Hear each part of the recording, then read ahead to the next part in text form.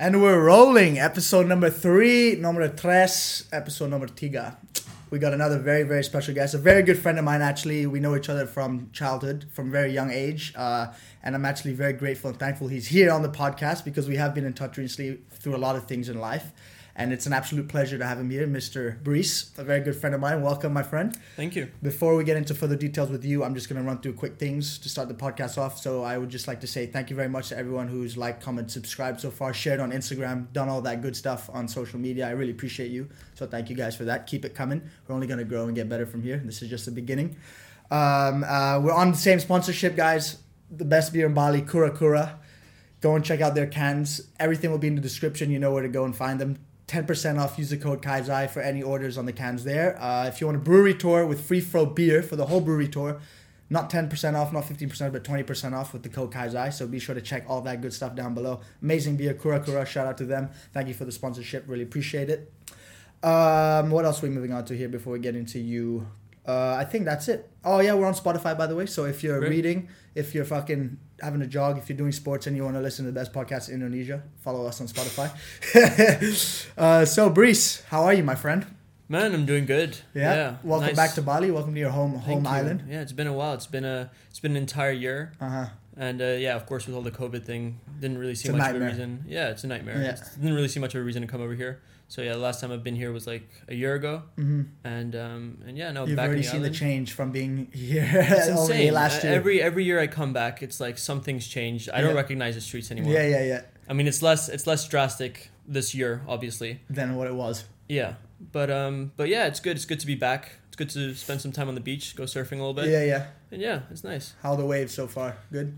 Well, I'm not per se a really great surfer. But it's just good to get back in the water. It's good to get back in the water, exactly. 100%. You got some time off. He's a busy man, so he came over back to his home island, and we managed to fit this in actually quite perfectly, I must say. Nice. Just before New Year's. Well, this is going to come out after New Year's, so happy 2021, everyone. So yeah, quick introduction of who you are really and what you're doing and at the moment, because you are actually young, you're my age or a bit older. How old are you now? 21? 21, yeah. 21. I'm 20, so you're a year older than me. We did go to school together. We did. You are someone I look up to greatly. I must say that. Thank you very much. He is on it in life. He's an amazing individual. So just a quick little recap of who you are and what you've accomplished for the age you're What I've accomplished? Okay, well, I don't think I've just accomplished much. Just a quick little briefing. So, well, you can't say that. Come on.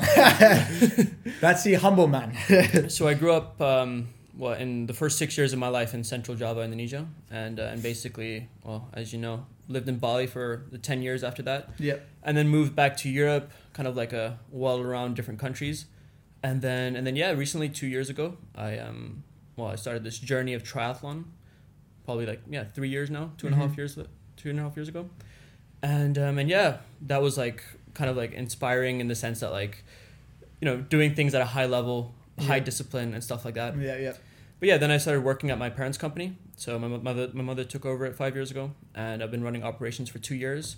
Since November, I took over as managing director or CEO, if you will. I'm not really a fan of that term. And yeah, it's been good. It's been good, man. It's been like a very steep learning curve these last 2 years, especially this year alone. I mean, this year has been a hectic one, but a good one, I must say. Yeah, it's been great. On the company side, we've been growing quite a lot and all that. So yeah, that's pretty much a small little recap. I'm sure we'll get into. You're killing it, bro. I must say, we'll get into more details with all that. So if you don't mind, a quick little briefing about your AKA triathlon junkie, because that's someone who you are online. If I must say, you have your social persona built up. You did compete in an Ironman in Nice. Yeah. So if you want to go into that, just how you started, basically where can we start, man? It's a big story. Do you want to start with? We can spill all the beans. Do you want to spill all the beans? Yeah. We can start with how before. Let's trace it back a little. So sure. You were traveling Europe, and shit went down. Right. You were homeless. You were living on the streets. Mm-hmm. Do you want to go into that, and we'll move step by step into how you got into triathletes, because I'm sure it was based upon that. Yeah, precisely. So you know what? Let's just start from Bali. I left Bali with a little bit of a situation. How old were you then? I was just a month before I turned 15. Okay. I lived in Europe for a year and a half after that. And somewhere around the ages of 16, right? Went to school, public school in Holland. It wasn't great. and I kind of just lost all the motivation. As most public schools are in Europe, by the way. Like, Yeah. it's not a very pleasant environment to even get Not really. motivated or do anything, as the whole schooling system is now, to be honest with you. Yeah, exactly. Well, I mean, there's different views upon that. Of course, there are good schools, but anyways, so after that, I kind of just went to Portugal. I started traveling around Portugal.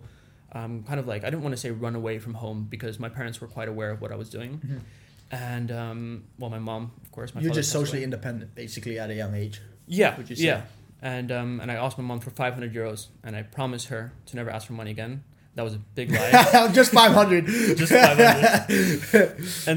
And so I started kind of like traveling around Portugal, right, from the north around Braga and Arcos de Valdevez. And I traveled all the way down south with no money, right? I think I had like 100 euros and bought like a backpack and everything. Yeah. Gypsy life. Gypsy life, yeah, exactly. And I kind of like hitchhiked down, working in like these remote, like, what do you call them? Like self-sustainable farms, hotels through Workaway. And yeah, kind of like just living that life, and a lot of drugs were obviously present. I mean, at the time I was 16, I had no money. Yeah, the streets of Portugal as well, man. The streets of Portugal. I've been there myself. It is. Exactly. You'd know, right? So Yeah. And then anyways, I arrived in Lagos somewhere, which is all the way in the south of Portugal in the Algarves, and that's when shit kind of went down in terms of like the atmosphere, the hippies there. It was kind of like a weird culture that I was like set in. And the people there were just insane, and I was kind of like really enamored in that kind of culture, that vibe, because it was like, You're young, man. When you're young, you look up to these people. Like, even though they're completely the opposite of what you should look up to, just because they're older than you and they're doing these substances and blah, blah, blah, it's kind of automatic. Yeah. In a way that you just want to impress them or just fit in a way. Yeah, exactly. And it's somewhere along the lines of that, but I think it's also part of it. Like, I didn't really feel like I fit in anywhere. And so I think like when you look at rave culture, which was, we were doing a lot of raves at the time, and like hippie culture, and at least for me, right, I didn't really ever fit in. So once I saw this kind of group that kind of like accepted me as like a friend and stuff like that, I don't know, I felt like I was a part of something finally, right? And obviously it was, which you look for at a young age, especially overseas when you're away, 100%. That's what you want. You want friends. You want to be part of something. Exactly. So it's very easy to understand that. Exactly. But unfortunately, like, I got completely lost with the drugs at the time. I was taking just off the rails. Yeah, at the time I was taking quite a lot of psychedelics and all that stuff, and after 3 months of basically tripping on the beach on acid, just losing yourself, living in the moment, not thinking about the future at all or anything. Yeah, I mean, there's a nice vibe to it. I mean, there's a nice thing about like kind of like living. Oh yeah, 100%. But it's very easy to get lost. Like, I can refer this to Gillier. Like, I do business in Gillier, and when I go over there quite often, like every 2-3 weeks, to check on the beach house and the barber shop and everything, like, you see these hippies or these nomad people that get there, and then you'll come back a month later and they'll be completely lost, in the same spot on the beach, just roaming around, taking mushrooms. So it's very easy to just click out of it, because on psychedelics, you do kind of detach yourself from this reality that we live in, which is like work and money and everything, because psychedelics shows you that you're one with the earth and all this, and you don't really need that. So it's very easy to get lost on it. It is. Yeah. It is. And I always tell myself, like, I got arrested in Spain, which was kind of like a blessing in disguise in a way, because if that would have never happened. Pivotal moment. Yeah, a pivotal moment. And if that would have never happened, I would have gone to Morocco, crossed the Atlantic, and who knows? I would have been 30 years old. I would have still been selling weed and doing Workaway and stuff like that. Living the life as they call it, which now I have a complete different perspective on. Yeah. And I feel like you almost had to go through that phase in your life to become who you are. Yeah. So we went to good schools. I went to good schools in Holland and stuff like that as well. And when I compare myself to other friends, who went to pretty good universities, I always look back at my life and said, and this was especially in my recovery from drugs, I look back and I always felt quite insecure about my choices, right? Because I did have the opportunity to go to a very good university and all that, but yeah, there's something about my life that I look back and the traveling and the drugs and whatnot and meeting all these interesting people. That's just priceless. It is. You can't get a degree for that. For me, life is about making memories. At the end of the day, when you are dying, when you're whatever age you are and you're there and you're about to die, it's you and your memories. That's the last thing you're gonna go with. So and for me, it's priceless. A big 100%. part. The memories were definitely a big part. But learning from that. I mean, in a period of 8 months, obviously you learn how to be street smart. I mean, I got screwed over many times. 100%. And in Portugal, there are filthy bastards on the street when it comes to that type of stuff. Yeah, everywhere in the world. Everywhere in the world. Yeah, but I was just screwed over by gypsies. It's not a life to live. It's endless. Exactly. But anyway, so I went to Sevilla. And then I was there with a few friends, a few of my hippies.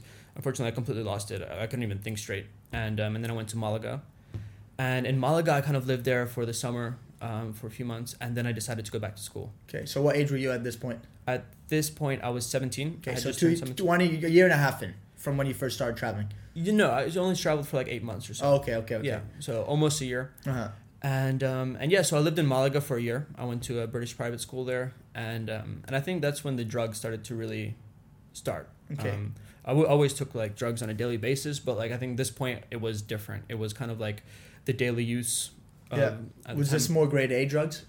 I was always using like Schedule 1 substances, Okay. grade A as you might call it, and stuff like that. But I think I got really specified in cocaine at the time I was using, and benzodiazepines, bromazepam, lorazepam. Just all the bad shit.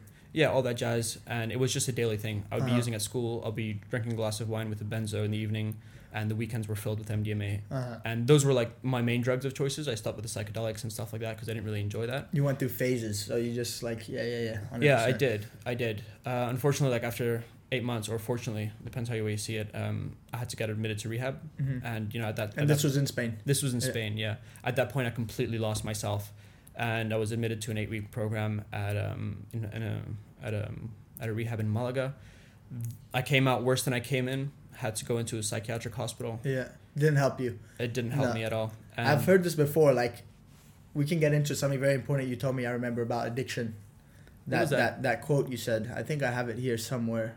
Where it is. Let me try to pull it up. Sorry, continue while I just find this because I found it very, very, very intriguing to me. Yeah, well, we'll get into that.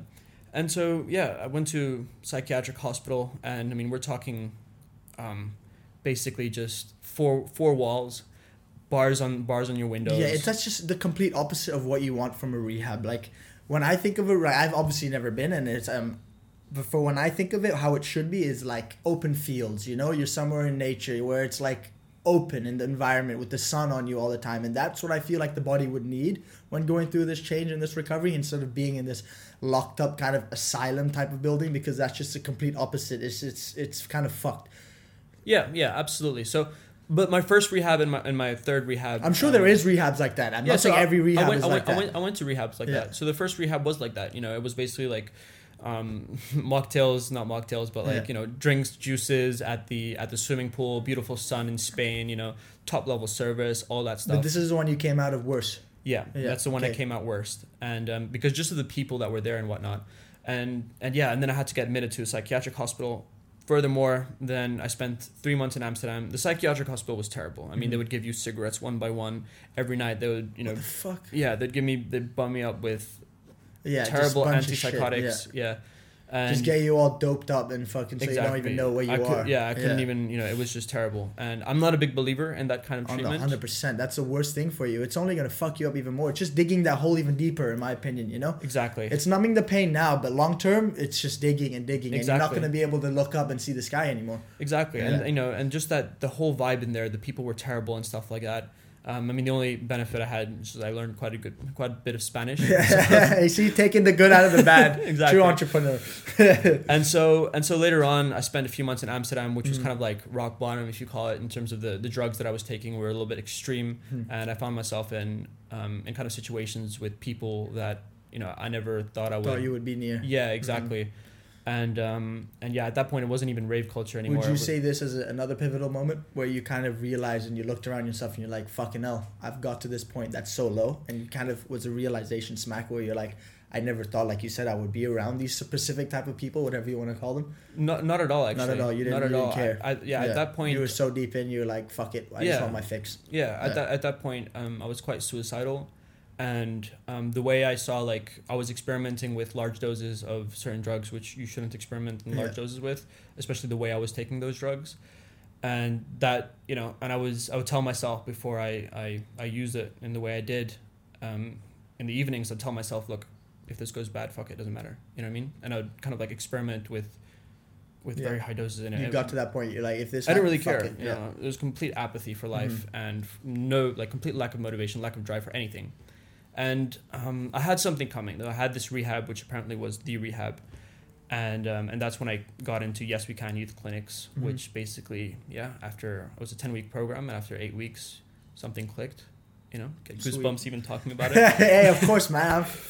I'm getting goosebumps even listening to it, man. Fucking props to you.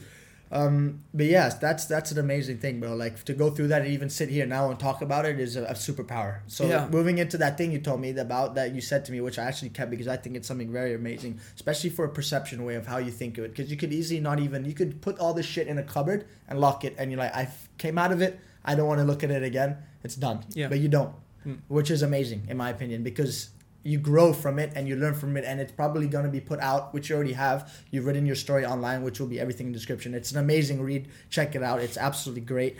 It's just going to be put out to help people, in my opinion, man. That's what you want. No, is that your Absolutely. aim? Yeah. So, Absolutely. like you said, if I'm mistake me if this is wrong, but I remember you told me addiction is a superpower. You just have to leverage it into what you love and make it become a positive obsession. Every successful person has an has an addictive personality trait that has an addictive personality trait. And they're just a lost addict associated with the wrong obsession.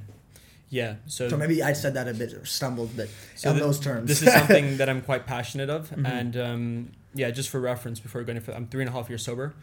And well done, by the way. Thank you. So there'll be none of these for Mr. Brees. None of them, unfortunately. I'll have 0.0. We're on the water today. And water, of course. Cheers, man. Cheers. Good job. To another lifetime of soberness to you. I'll join you soon. After New Year's. After New Year's. And yeah, so the way I see addiction is quite controversial in the sense that I don't really go with conventional addiction treatment and the way how they see it. I mean, when you talk to a psychologist who works in addiction, they would often say that, you should be free from all your addictions, which is fine, right? And this kind of gets a little bit complicated because I believe that there are two different types of addicts, right? I think there are addicts who are born an addict, right? Yeah. And I feel like there are addicts that are molded within their environments. They have the addictive trait with them. And the 100%. latter is more in the sense that, like, they've experienced certain situations in their life which kind of led them into being dependent on drugs. Like, some people have been raped at a young age, terrible family and stuff like that. And those type of people don't really have the addictive personality, right? But then you have the people who are just born addictive, right? That have an extreme obsessive, like innately are obsessive people. Yeah, with everything they do. They go 100% on what they do and they move on to the next task and they're 100% with that. Yeah, 100%. Precisely. And the theory that I kind of want to build upon is that I feel like when you look at the top 1% of every industry in the world, right? Give it the best entrepreneurs, the CEOs, great musicians, athletes and all the thing. The one thing that I seem to see that they all have in common is that they have, innate passion for what they do and they love it, right? You look at the story of Bill Gates and Mark Zuckerberg and all these, great individuals. They love what they do to a level. That's just the base of everything is they love what they're doing. And Conor McGregor said once, I'm not really sure how he it actually goes. has some banging quotes, that guy. If you actually look into what he does, he? he's a true fucking man, like, of his word as well. He's a lot of manifestation in what he did as well. Like when he was in Crumlin, I did some reachage on him and he's one of my role models for sure. Yeah, I don't know too much about him. I just know this one quote, and he says something along the lines of like, this is not I forgot where it goes, but he says basically like, this is not something, this is an obsession, right? He goes and says, this is not talent, this is obsession. This is obsession. Right? And when you kind of like, because obsession has a bad rep, right? It's basically stigmatized. It does. Yeah, it's stigmatized 100%. in a massive way because when you're obsessed with something, you're basically just, tunnel vision on it and you don't really have any output or outlet in any other direction, right?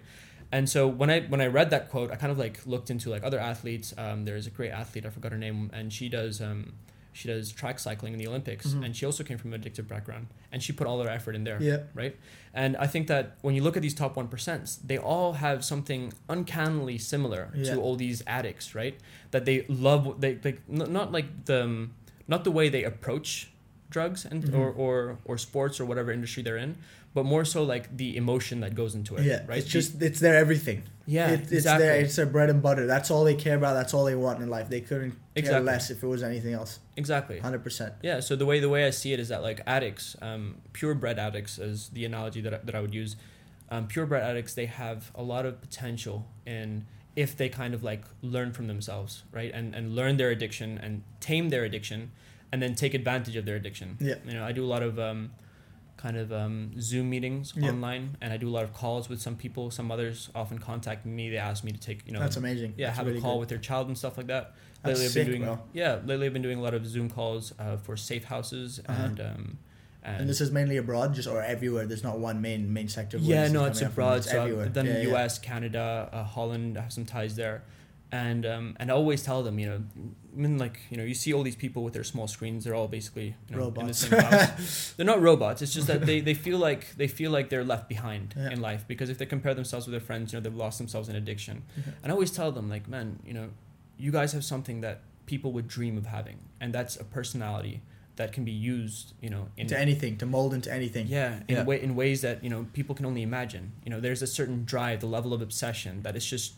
you can't have that. Like, You people, can't. people would dream You're about born that. with it, like you said. Exactly. You either have it or you don't. Exactly. And so, yeah, that's kind of like my view on addiction. It's very low. I'm not really sure where I'm going with it, but I definitely want to write a little You're on bit the more right about path, it. man. I'll give you that for sure. We'll get into it later. I don't want this all to be about your past and drugs, because your transformation that you've done. Yeah. And I think that middle part of where we'll move on to, of how successful you are going and you are at the moment, is you going into that triathlon. Exactly. So after I kind of like left Yes We Can, I went to a safe house, which is basically like a house for addicts to live in after they do their treatment at a clinic.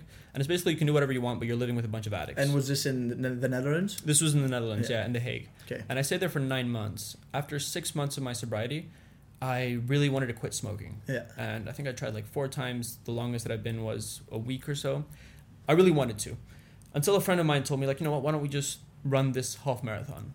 And I said, okay, that's a great idea. And I remember it was just a month out before I quit smoking. Yeah, because you are an athletic guy. I remember when we were young, we would play football together all the time. We would be doing what's it called, cross countries. Yeah. We were athletic kids. Yeah, We still absolutely, are. But, absolutely. like, I mean, so yeah, you do have that in you. Yeah, exactly. You know, I was brought up quite athletically. My Yeah. parents always put me in, you know, extracurricular activities, sports related and stuff. So on that front, I was quite, well, I wasn't like fat, or, well, I was a bit skinny because of all the drugs and stuff.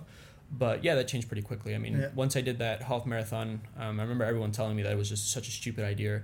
I got so excited. It always is that. It's always everyone saying you shouldn't do it or it's a bad idea, when it actually is the best one for you. Exactly. And I think having that, you know, with addicts, it's very difficult, because some people have, you know, part of them is their addiction talking, Uh-huh. as in like, oh, I should be able to do this. And part of them is themselves talking like, okay, this is actually a good decision. Kind of like the angel and the devil right here. Exactly. That Exactly. And having that clarity between which one's right is, you know, crucial. But anyway, so I did that half marathon and I crossed the finish line and I was hooked. You know, there was nothing more that I wanted to do than that. And that's when I slowly started seeing this red So page. that clicked in your head. You're like, you transferred your addiction from that into triathlons. Yeah, exactly. And You maneuvered that passion. exactly. And, you know, transferring addictions wasn't healthy, and it definitely wasn't healthy in the first few months that I was doing triathlon, because the way I was doing it was extremely obsessive. Yeah. I slowly moved into triathlon, and I saw this red page Ironman, and I was like, wow, this is insane. So it's a 3.8 kilometer swim followed by a 180 kilometer bike Mate. and then a 42 kilometer run afterwards. Jesus Christ. And so I just came back for an hour boxing and I'm done. I can't even imagine that, bro. it's the race is hard, the training is even harder. It's even in harder. my opinion. Yeah, Just putting the graft in, preparing your body for these obscene levels of intensity. absolutely, exactly. And so 8 months after I did my first half marathon, which is around 9 months after I quit smoking, I was on the start line of Ironman Malaysia, right? And Incredible. yeah, it was an insane journey in terms of like the training and Yeah. the kind of like the level of seriousness that I put into it. Was this in mainland KL or was it like off the island? This was in Langkawi. Okay, Langkawi, Yeah, nice. Langkawi, yeah. Beautiful islands, by the way. Beautiful Yeah, island. yeah. I love Langkawi. Yeah. I went back there last year for Ironman Malaysia again, Sick. and yeah, I came third place, Wow. and in my age group, Hats off to that, man. you know, a few minutes short of qualifying for World Championships, Wow. and then I was like, wow, this is actually, you know, I have got a little potential Yeah, here, yeah. you know, given that I only quit smoking That's amazing, 9 bro, months honestly. ago, yeah, and just about a year ago I quit taking Everything. all the drugs that I was taking. Mm-hmm. And so I got really into triathlon and kind of like build kind of like a brand, which Yeah. is what you were referring to Yeah, earlier. Triathlon Junkie. Triathlon Check everything Junkie. out. It's amazing. Yeah. He's got his Instagram. You got your you got a website, no, as well? I got a website. It'll be everything will be below. It's amazing. Check it out, guys. Honestly, it's an amazing read. Hand on heart. Do yeah, it. thanks. And yeah, and then I started creating this brand, Triathlon Junkie, and then I started getting sponsors and started getting more into it, started winning more races, local races. And then, yeah, I came third place in Ironman Subic Bay the year after, and that's where I qualified for 70.3 World Championships. So that's half Ironman World Yeah. Championships in Nice, which In we Nice, which yeah. we were talking about earlier. And then after that, this was about last year. What place did you come in that one?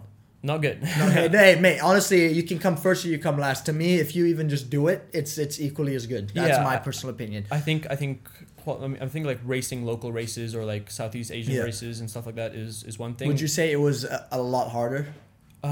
It's all dependent on the course. You know, sometimes you have different. Was this one equally as hard, or was this one a lot harder? Was a very difficult bike course. So it was a step up. In a way, it was. Yeah. But the level of competition. I mean, of course, in Europe and that 100%. We were racing against. Always higher in any. You're racing against the top 1% of best. So the best of the best. So the best of the best, right? It's world you were in the A game. Yeah, exactly. And yeah, I mean, competing against these people was just complete different level. Mm-hmm. So I didn't really do very well. So I had a lot of problems with my nutrition strategy. But yeah, and then so I kind of like kept going on for like 6 months, and that brings me to like earlier this year where COVID hit, and all the races were canceled, and yeah, and then I decided to take a little bit of a break from triathlon. Focus more on business. And I was already quite focused on business for 2 years. Well, for 1 year at that time. And yeah, at that point, I kind of like got more into business and realized that, okay, well, I'm not making that much money from triathlon. Yeah. I'm training 15 to 20 hours a week. It's not worth it. It's, it's getting to a point where I don't see the risk benefits. and reward. Exactly. And if I would spend that time into the company, the rewards were much greater. So which you have been doing, which I have been doing. Yeah. We'll get into that, I think, later. And after we wrap this up, we'll shift over onto that. Because I think another amazing thing you've done, like you just keep shifting and upgrading yourself. So I would see this as Brice's life. The graph's going up, baby. And it's only going to be going up. I know you like your graphs as well. I love my graphs. And so, so all during this time, I was very obsessed with learning, right? I mean, I dropped out of high school for rehab, so I didn't really have any conventional education or standard, academic education as everyone would have. So it was really up to me. At this point, I was reading around 6 books a month and doing a lot of courses online on financial accounting. Yeah, that's 6 books a month. That's solid. That's decent. I would do like I'm on like 2 or 3. Yeah, I mean, I do a lot of Kindle and improve my reading speed and stuff like that. And the courses have been a massive help in the sense of like managing the company and whatnot. Yeah. So side hustling, baby. Yeah, exactly. And self-improvement and your business improvement, everything. Exactly. I actually want to thank you for actually getting me back into reading, honestly. It was because of you. Thank you. You actually recommended me 3 amazing books. Down 2, 1 more to go. The Unfair Advantage. Unfair Advantages, smashed that. Amazing. Yeah, thank you for the recommendation. I heard from someone that they recommended, you recommended the book to them. Yeah. I actually passed it on, so it's a little token of it's going around the Bali community. I think it's, hands down, thank you, man. If you guys want to check it out, I'll put it down in the description because it's worth the read. It's an amazing. And then now I've just finished How to Win Friends and Influence People. That one, honestly, it's a good book, but I'm not trying to be cocky or anything. It kind of told me already what I kind of knew, but it did it in a more simplistic form. Right. Like I would give Unfair Advantages a solid 8-9. I'm giving Win Friends and Influence People 6. Yeah. No, I understand that. I mean, a lot of books, but I still think it's important to read. It's just, I think it's really dragged out, like with unnecessary stories mainly, instead of just hitting the point more. Yeah, I mean, you'll see that a lot with different books, I'm here criticizing fucking top-selling books. Who am I? But like, no, but that's the thing. Don't listen to me. That's the thing with books, though. I mean, it's very individual. Like, you see on Goodreads that, there's some people that rate books 1 star, like great books 1 star, and some everyone's different. Everyone's different. And the way I see it, like if you read 6 books a month or 5 books a month, and you have no value from like 4 of the books, you're wrong. But somewhere this is possible, right? So somewhere in the 5th book, in the second last chapter, there's 2 paragraphs that change your life completely. Yeah. And that's the way I see it, right? It's a good way to look at it. Yeah, precisely. With anything, man, to do, honestly, not just books. Like if it's not working out for you, it could just be that last step. Don't give up. Exactly. Yeah. Exactly. And I always make this joke that when I'm at the factory, right, everything that I teach my employees and everything that I teach my top management team comes from the books that I read the night before. 100%. Like that, like those books, like you even told me, like, hi, I can't wait for you to read them. Like you're actually going to get, like, it'll change your life. And it has. And I'm on the E-Myth now. But I'm kind of reading that slower because I actually want to read that fresh. So when I start opening up my barbershop again and all the other businesses I'm running, I can actually apply that strategy. Because E-Myth is more fundamental into like getting into and running business like day to day. So I'm actually reading that slower. Yeah. But like all the analytics and all the note taking and everything, like you have to do that with these books. Although, well, you don't have to, but it is necessary. There's in my definitely opinion. a lot of value to be taken out of from especially reading chapters over again, like. Reading them and then going back and reading them again is worth it. So if you guys want any books and you're stuck, I actually want to start a little challenge here on the podcast. I don't know if anyone's going to join it, but Hashtag read a book in a month. So it's one book in a month. He reads 6. So you can read 1. So any book, if you want to start off with these 3, Win Friends and Influence People, Unfair Advantage, and The E-Myth. Hopefully it will help you change your life as well. So yeah, do that. Read a book in a month. That's a Kai's Eye challenge for you. Yes. So you mentioned E-Myth. This is one of my favorite books. Yeah. I'm rereading it for the 3rd time now. And wow, you see? and it's funny because just gets better, would you say? I think you pick up on things that you didn't pick up, and kind of like a refreshing memory that, you know, when you apply things into your business and you're consuming a lot of content, you kind of like forget like which is like the fundamentals, as you said, right? And with E-Myth, it's something like, you know, when you're running a small business, I mean, the subtitle is Why All Small Businesses Fail. It's kind of like a good reminder to tell yourself like, okay, so this is the point of the book, and this is like and I believe in the E-Myth because it's kind of like all businesses should be run with the intention to be sold, and with systems 100%. With systems to be created and delegated. Exactly. Right? I mean, we're not people. Well, I won't get too much into the book, but I don't think a lot of people that they run businesses, and the entire businesses is dependent on them, right? Business should be systems dependent, is in my opinion, if you look at the top tier businesses, it's all system based, it's all system run. Absolutely. You have to get that, you have to hit that to even become into that sector of that high end tier of businesses, in my opinion. Yeah, because you only get so far with doing it with passion and stuff. It's an amazing way to start, and that's how maybe all businesses should be started off, is through passion and through what you like. But it should be changed and shifted into what you said with systems. Absolutely, and with these books and stuff like that, I think the main like the premise or the idea of like reading these books is to apply everything you learn. Yeah. You know, I was in a discussion a few weeks ago with a friend, and you know he was telling me all the problems that he was having in his business, and I told him, I said, you know, there's this. I told him like I hate recommending books because I don't like doing it, right? But I told him like you have to read The E-Myth, and he said, well, I've already read it. I said, well, all the problems that you just told me are in the E-Myth. Are in the book. Are in the E-Myth. So you didn't read it properly, mate. And he says, yeah, well, the problem I have is applying things. And I said, it's all about applying. Like, books are useless if you're not going to if you're not applying it. You're just reading. And this is why, the self-help industry is just a massive industry, because people just keep consuming and keep buying. You know, the self-help is an industry that's kind of like it's a cyclical industry, which like it just people are like locked in it. Like they don't 100%. Take anything out, because if self-help was a thing that worked, right, it wouldn't exist. It wouldn't exist, right? So just kind of like looking at it from that perspective, and you know, consuming the books and, you know, taking notes like on Notion as you do. We're actually going to say that again. Thank you for that. If you guys want any, like, this has changed my life again. This man's changing my life step by step, bro. Like, straight up, this application is. I want a sponsorship, so Notion, come on. Give us a couple of months, we'll be up there in the statistics. But yeah, it's an amazing application where you can just literally put everything you have in here onto your computer and just format it in amazing ways. Like, I don't know, what's that? We're going to go into this. Some role models you watch every day that influence you. I know, what's that guy with the glasses? There you go. He is a Notion god, in my opinion. You know what I mean? Well, he's a productivity god. He's another standard of work ethic and like shit he does. Like, another person you got me onto again. So thank you for that. Yeah, so shout out to Notion. It's an amazing application. I don't know who did it, but yeah, hopefully we can get a sponsorship from them soon. That would be amazing. So like all this like Notion and stuff like that, they're basically just like, you know, the second brain is the way I like basically the way I use Notion, and kind of like implementing these systems in your life and in your business as well. Exactly. I call it my life operating system. And all this stuff, it's kind of just like, you know, it's a level of organization, and you know that just increases your productivity massively. Exactly, man. It's just motivating for me. Like when I see this, like right now, what I have is Notion open. If any of you are wondering what's behind the computer, it's Notion. Yeah. So yeah, it is. It's amazing. It's hands down life changing, in my opinion. Yeah. And anyway, so back to like the whole like taking over not taking over the company, but like get back into that. Yeah.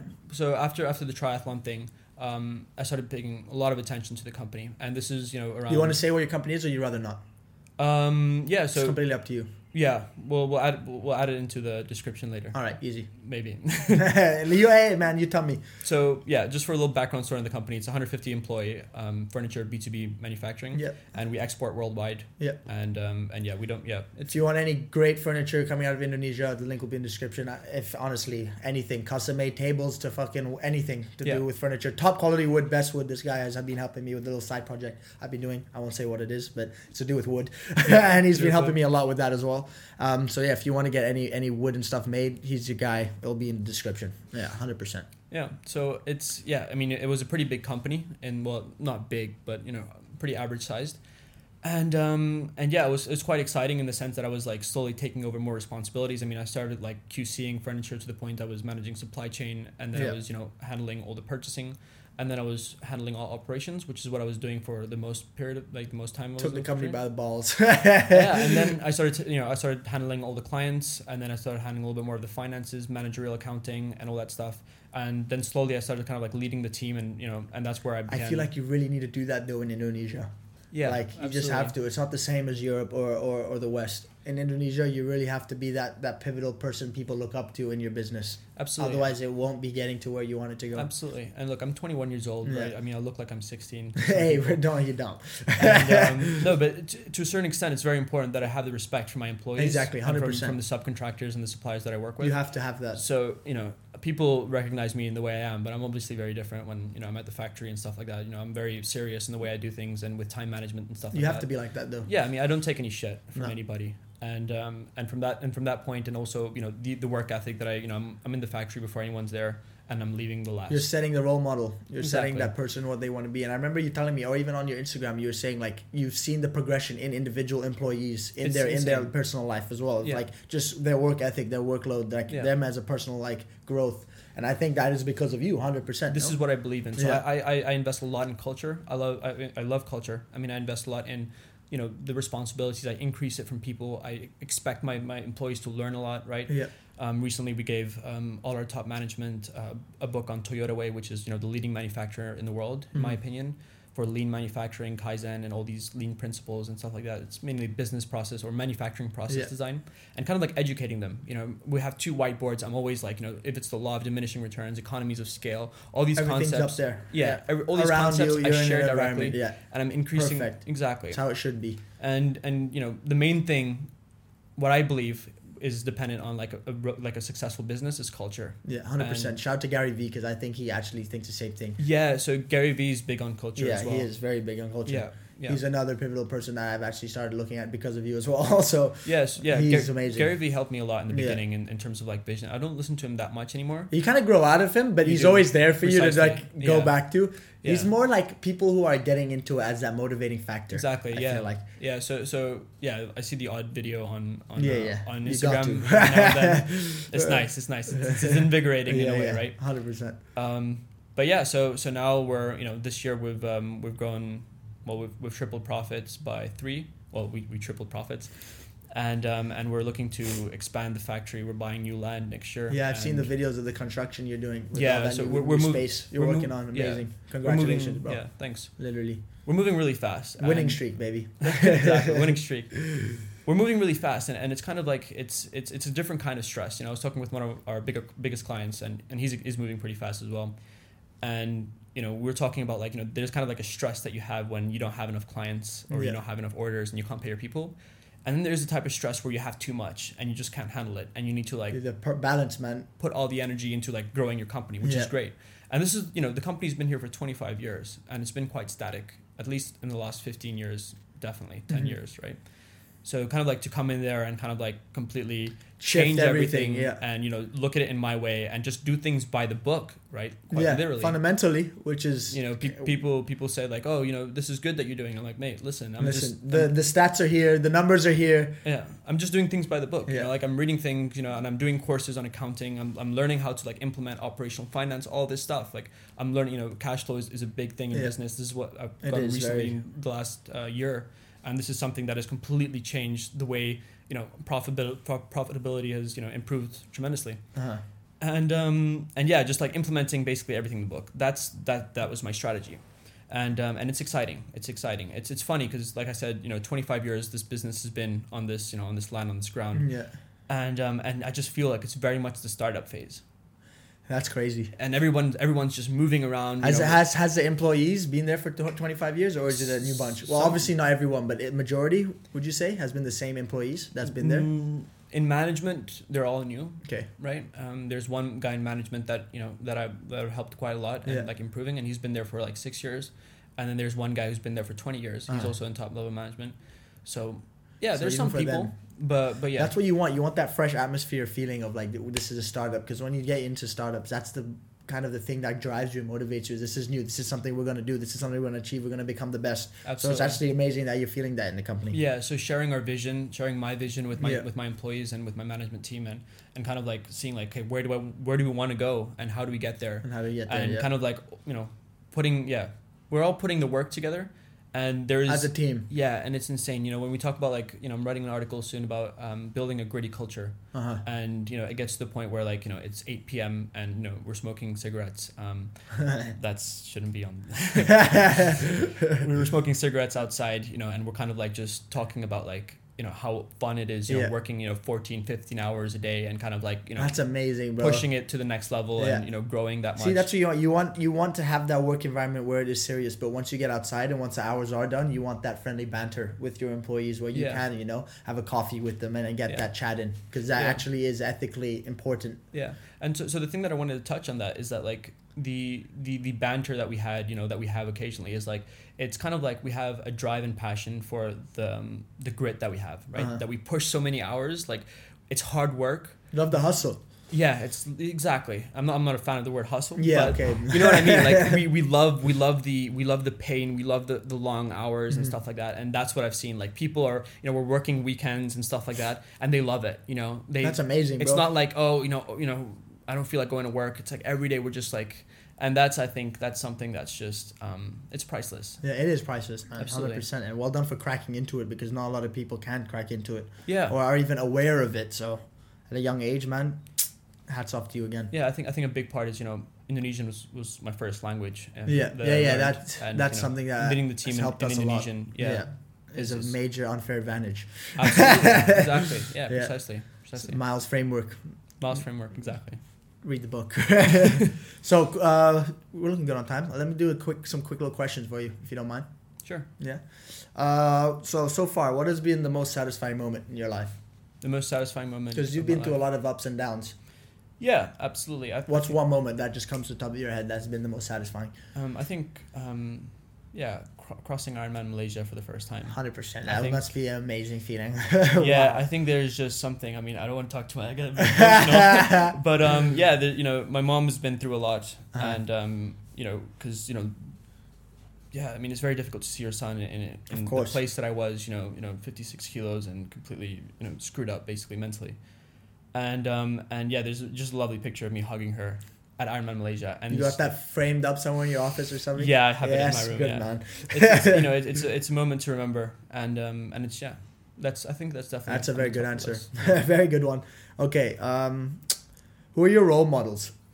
My role models. Well, I'm very big. I like Tim Ferriss. Mm-hmm. He's an amazing person. Another guy you recommended to me to just watch and follow. And he's got great books a superhuman as well. being. Yeah, he is a superhuman being. Yeah, one of my favorite books, The 4 Hour Work Week. I've actually ordered that one. Great. That's the next one I'm going to be hitting up. That's a great book. Yeah. I'm going to be getting into that. So it's him. It's Ali Abdaal. Yeah. I'm a big fan of Steve Jobs. Yeah. And I think that would be it.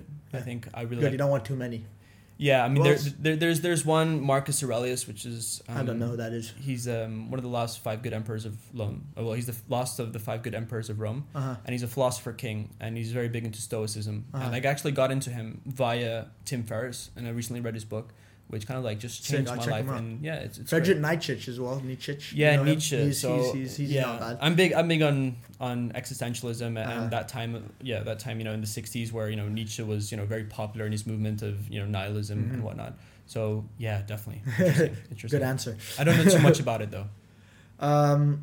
Okay. If you could change one thing on the planet right now, in the current day we live in, what would it be and why? Wow, that's a good question.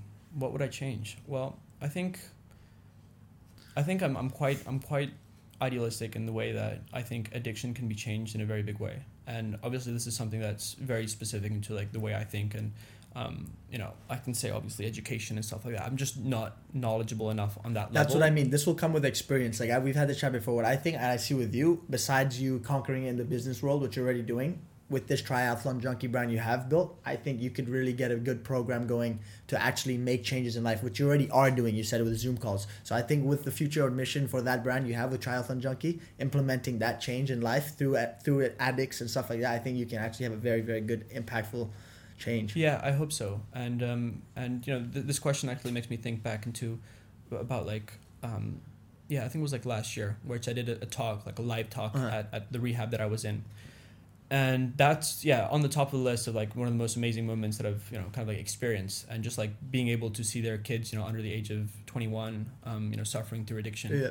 And kind of like talking to them and coming up to me and saying like, dude, that was amazing. Like, Yeah, you know, that must be that's insane. Yeah. You know, I mean, there's priceless. Yeah, there's no, like, that level of satisfaction, you know, is just, it's a beautiful thing to give. And when we talk about like NA, Narcotics Anonymous, and Alcoholics Anonymous, we talk about the 12 steps, and that is basically helping the other addict. Mm-hmm. That's a just, final step. Yeah, I think that's just, you know, so it doesn't get any something better. in the addiction system what you would be. Yeah. Yeah, and you will change it. I know you will. I hope so. If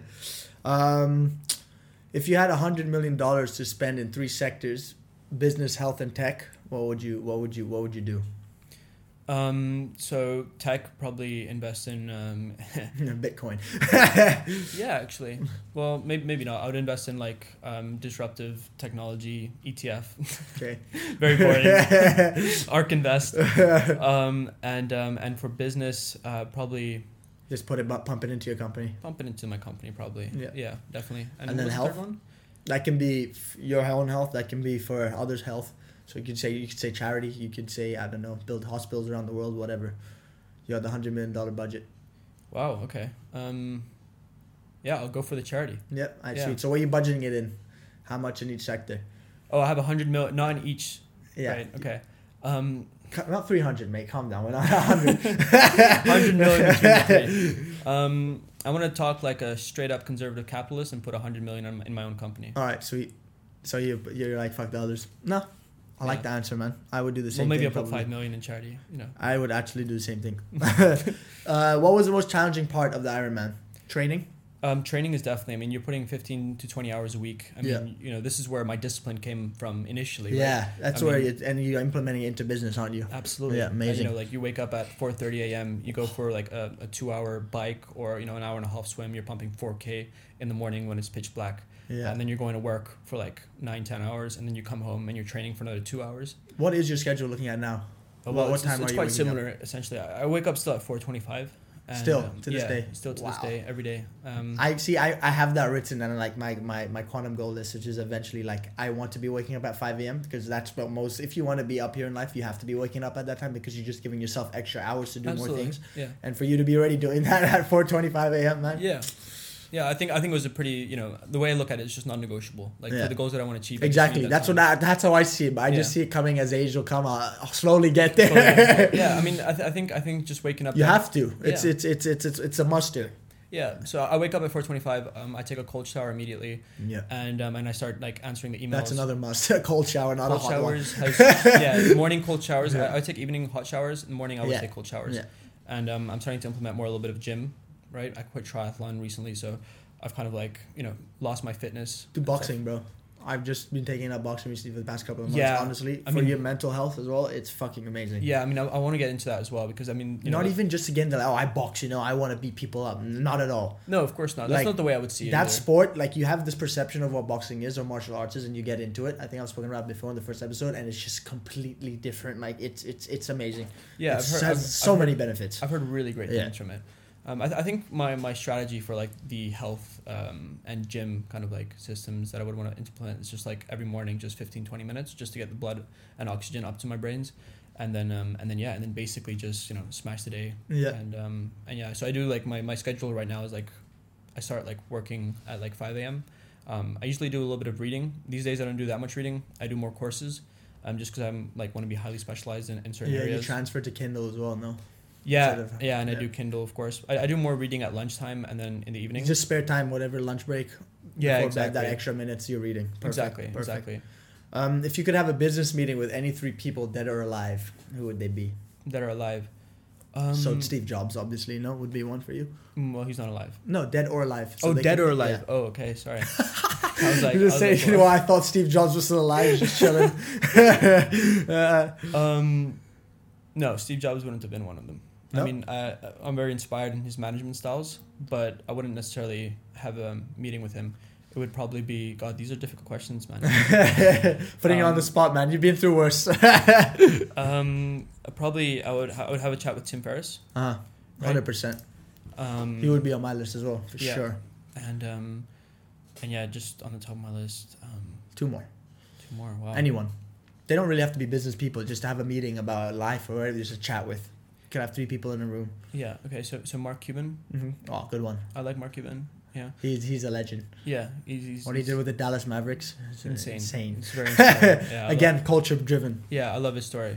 And Jeff Bezos. Yeah. And I should have said Jeff Bezos first because he's probably one of the most inspiring in terms of technical business. He's insane. Yeah. How important is saving money and reinvesting it into let's say stocks or cryptocurrency at a young age that we're going through right now? Right. So that's another YouTuber, Steven. What's his name? About Graham Stephan. Yeah, Graham Stephan. He's very, very good to watch if you want to know about saving money and basically creating multiple revenue streams in your life to set you up, because you can't rely on one. You have to have at least, 15 or 5 or 10, something like that. No, if you're I think 5 is okay. 5, yeah. Yeah, 5 or 7. I'm just I want more on everything. I think that it depends what you follow. I mean, I'm reading the book. Well, I've read the book, The One Big Thing by Gary Keller, where he talks about just focus on one thing and kind of like expand that as much as possible. And then once you get to a status where you can expand your business expertise and have more sources of passive income. I think it really depends on the way you look at it. I just think saving money at this age that we're going through, or it's even crucial. Younger, is so crucial. So I mean, instead of like buying that extra beer or that extra plate of sushi, you stick it in your safe and forget about it. Yeah. So this is one of my unfair advantages in the sense that I live with my mother. Yeah. And I have no living cost. I save around 97% of my income. I have a pretty decent income in the sense, like, with all the things that I do. But I invest everything into crypto. Exactly. And I dollar cost average into an S&P 500 ETF, accumulating by iShares. And then I invest 80% of that, 50-70% of that into the S&P 500. I do some in NASDAQ ETFs. I'm big on ETFs. Yeah. And I've been doing the same again. We had that chat. So dollar cost averaging is basically just investing every single month, whatever happens. Just repumping it back into profit over long term, even short term or mid term. Yeah. That is guaranteed. And through compound interest, you know, and dividends reinvested, adjusted for inflation, like, the upsides very important compound interest. Yeah. I want to get a tattoo of that. Yeah. It's amazing. You should. Compound how many likes to get that? 10,000. 10,000 likes, you'll get a compound interest tattoo. Come on, boys. We can do it, and girls. So it's so important, at a young age, investing in crypto. I'm big on crypto. Especially to where the world's going right now. Yeah. So I'm big on crypto. I don't want to say anything because I'm not too. No. Yeah, we're not too educated. I'm not going to be your financial advisor. No. Definitely just do your own research and stuff like that. I have about 20% of my portfolio into crypto, into Bitcoin and Ethereum and some other altcoins. Smart. Yeah, and I've been investing since March. Every month, and the upsides have been obviously very good. I mean, we're at Ripple's not looking too good at the moment. I don't even want to talk about it. Yeah, so I liquidated everything. Smart man. I won't go down that route. So let's say when you do make it in life, because I know we both will. That's a fact. If you could have a dream company, would it still be the one you're doing now, or you're gonna obviously create a dream company? What would it be? Would you say briefly? I think I really like manufacturing. Uh-huh. There's something about manufacturing that it's just amazing in the sense that like every small step that you change just affects your gross margins and like when you talk about process design, I think definitely manufacturing. Okay, so down that manufacturing realm, you're not sure on what. I'll definitely sell this company is the plan that I'm running now, and then kind of like build more companies in the future. Perfect. Yeah. Sweet, bro. If you could, no, I already said that. Top 5 traveling items and top 5 traveling tips, because you were on the road for a while. What would you say if you could have to bring 5 things with you to travel? What are the most important things? Definitely get a good backpack. Yeah. Well, it depends what type of traveling, but if you're traveling like I did, like a Bunsen burner, no, not Bunsen burner. What's it called? A water heater? Yeah, just like a heater, like a camping heater. Or something to purify water.